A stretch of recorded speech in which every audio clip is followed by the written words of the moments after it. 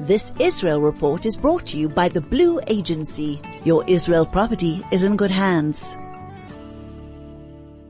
Owning properties in Israel can be a great investment, but challenging to manage if you're based abroad. The Blue Agency will manage every aspect of your property, finding and vetting tenants, maintaining your property and getting it rental ready, negotiating contracts and collecting rentals, reporting back to you regularly. The Blue Agency has built a reputation for trust and confidentiality over 20 years. The Blue Agency, your Israel property is in good hands. Contact us at www.theblueagency.com. The Israel Report for the latest news and insights with Anthony Reich. Boker Tov, Anthony, day 81. How are you? Boker Tov. Yeah, well, let's start with President Isaac Herzog, Israel's president. He was in the news twice yesterday for different things. He visited the home of Samar Talalka. Samar Talalka was one of the 3 hostages who were killed by friendly fire when they came out of wherever they were, wherever they'd been held in Gaza, and was mistaken by IDF troops for terrorists and were killed. Samar Talalka comes from a Bedouin family who live in the Bedouin town of Hura, and he happened to be on kibbutz Nir Am on October the 7th, working a weekend shift in the kibbutz hatchery when that massive terror attack and massacre took place. And he was one of those people who was kidnapped and taken to Gaza. And of course, he drew attention because of the fact that he doesn't come from a Jewish background, and because he comes from a Bedouin family, an Israeli Bedouin family.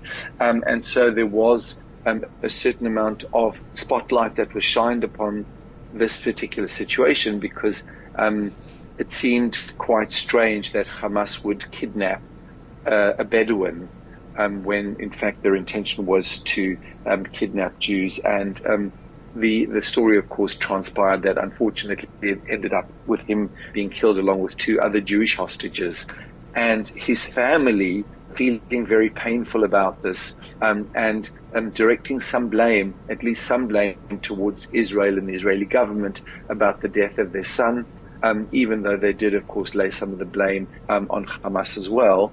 But yesterday, President Isaac Herzog decided to pay a visit to the family, and he went to Hura, and he hugged the family members to participate in their grief, to pass his condolences to them. And there were some photo opportunities that were published, and I found it quite interesting that he would take the time to go to Hura and to pay a visit to this Bedouin family, to demonstrate some unity between us, even amongst the communities who are not necessarily part of the Jewish community, but we are all Israelis together, and we're all suffering this particular massacre and this war together. And whether you happen to be Bedouin or Muslim or Jewish or Christian, it doesn't really matter, because we're all suffering together.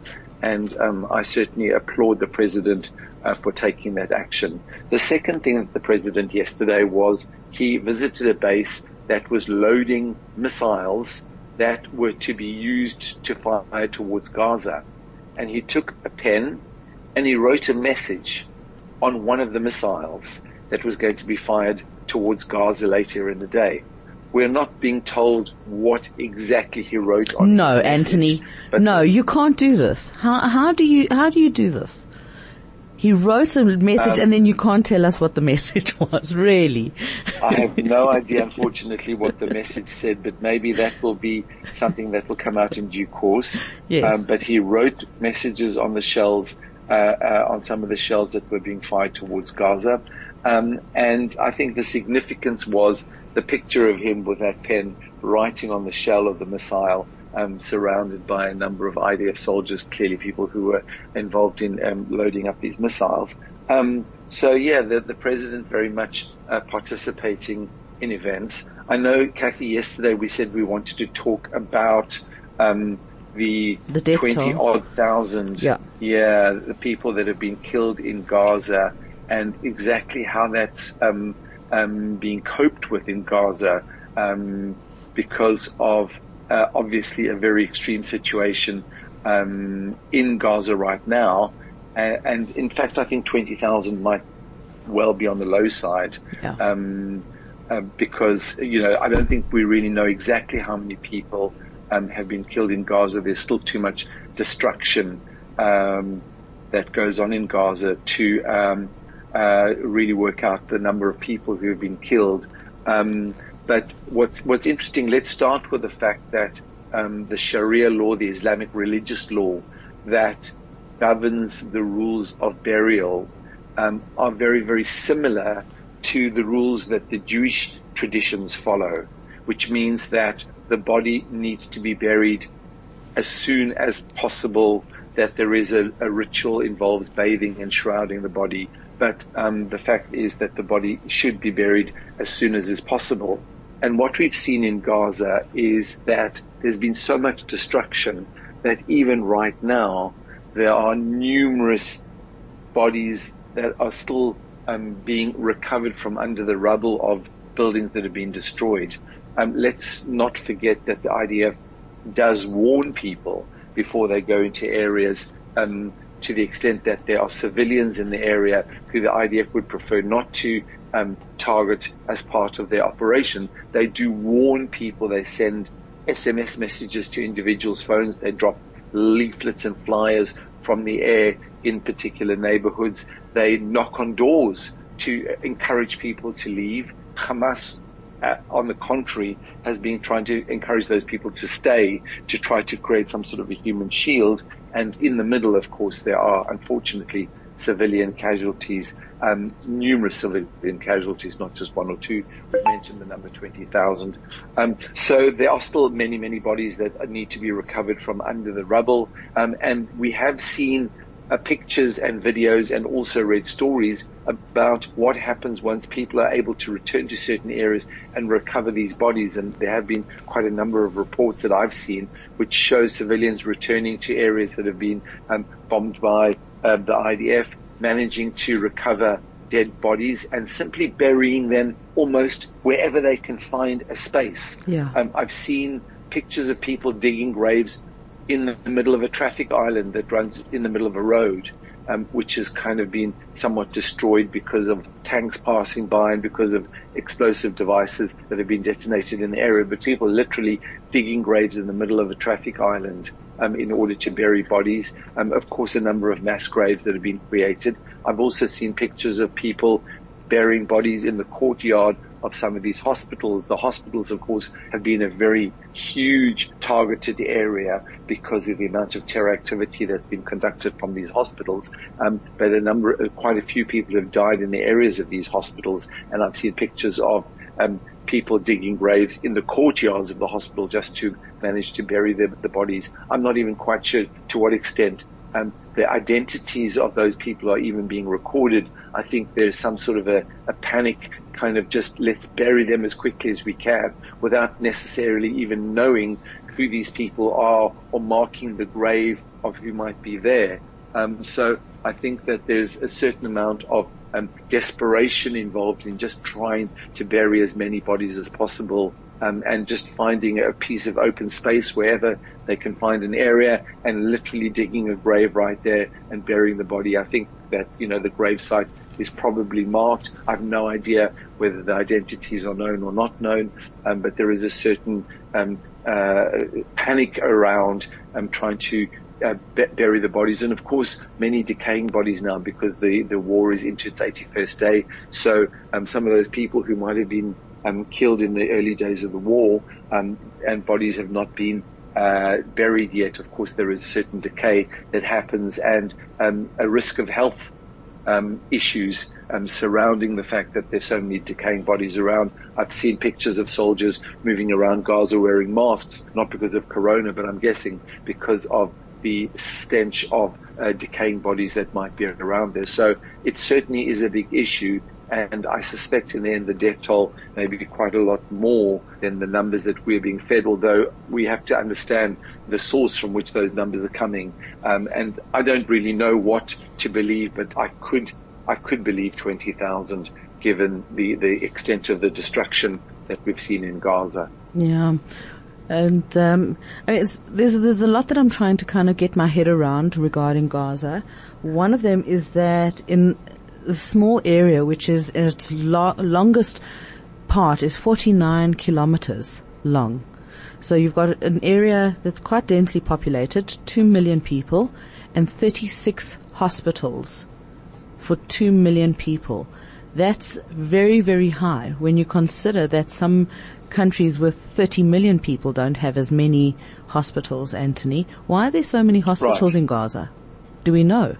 It's a good question which I can't answer directly, but what's quite interesting for me about these hospitals is that many of them seem to have been donated by foreign countries. We have the Indonesian hospital, for example, which is called that because, of course, it was donated by the people of Indonesia. So there are numerous hospitals which are called by the names of the countries that have donated money and resources in order to build those hospitals. Exactly why there are so many hospitals is not something that I know the answer to. But what we do know is, unfortunately, that many of those hospitals over the past number of years have not exclusively been operating hospitals, although I think that they probably all have been treating sick people to one degree or another. But the problem, of course, is that so much activity that's gone on around the area of the hospital, and particularly many cases in the tunnels below the hospital, has been devoted to terror activities. Yeah. I think that also speaks to the international community. And I think that you touched on this in your answer. When, you want to help. So let's donate a hospital because that's what we hear. Right. Is how sick and how terrible and whatever. Well, the facts on the ground is actually contradicting that. Gesture. Yeah, as a humanitarian gesture, and it turns out not so much. The international aid for Gaza is massive. So Gaza receives on a monthly basis from Qatar $30 million, $120 million a month from UNRWA, $50 million a month from the European Union, and $30 million a month from America. That's incredible amount of money. And that is all going to Hamas because, as we've seen, it's not going to the people of Gaza and it's not going to infrastructure.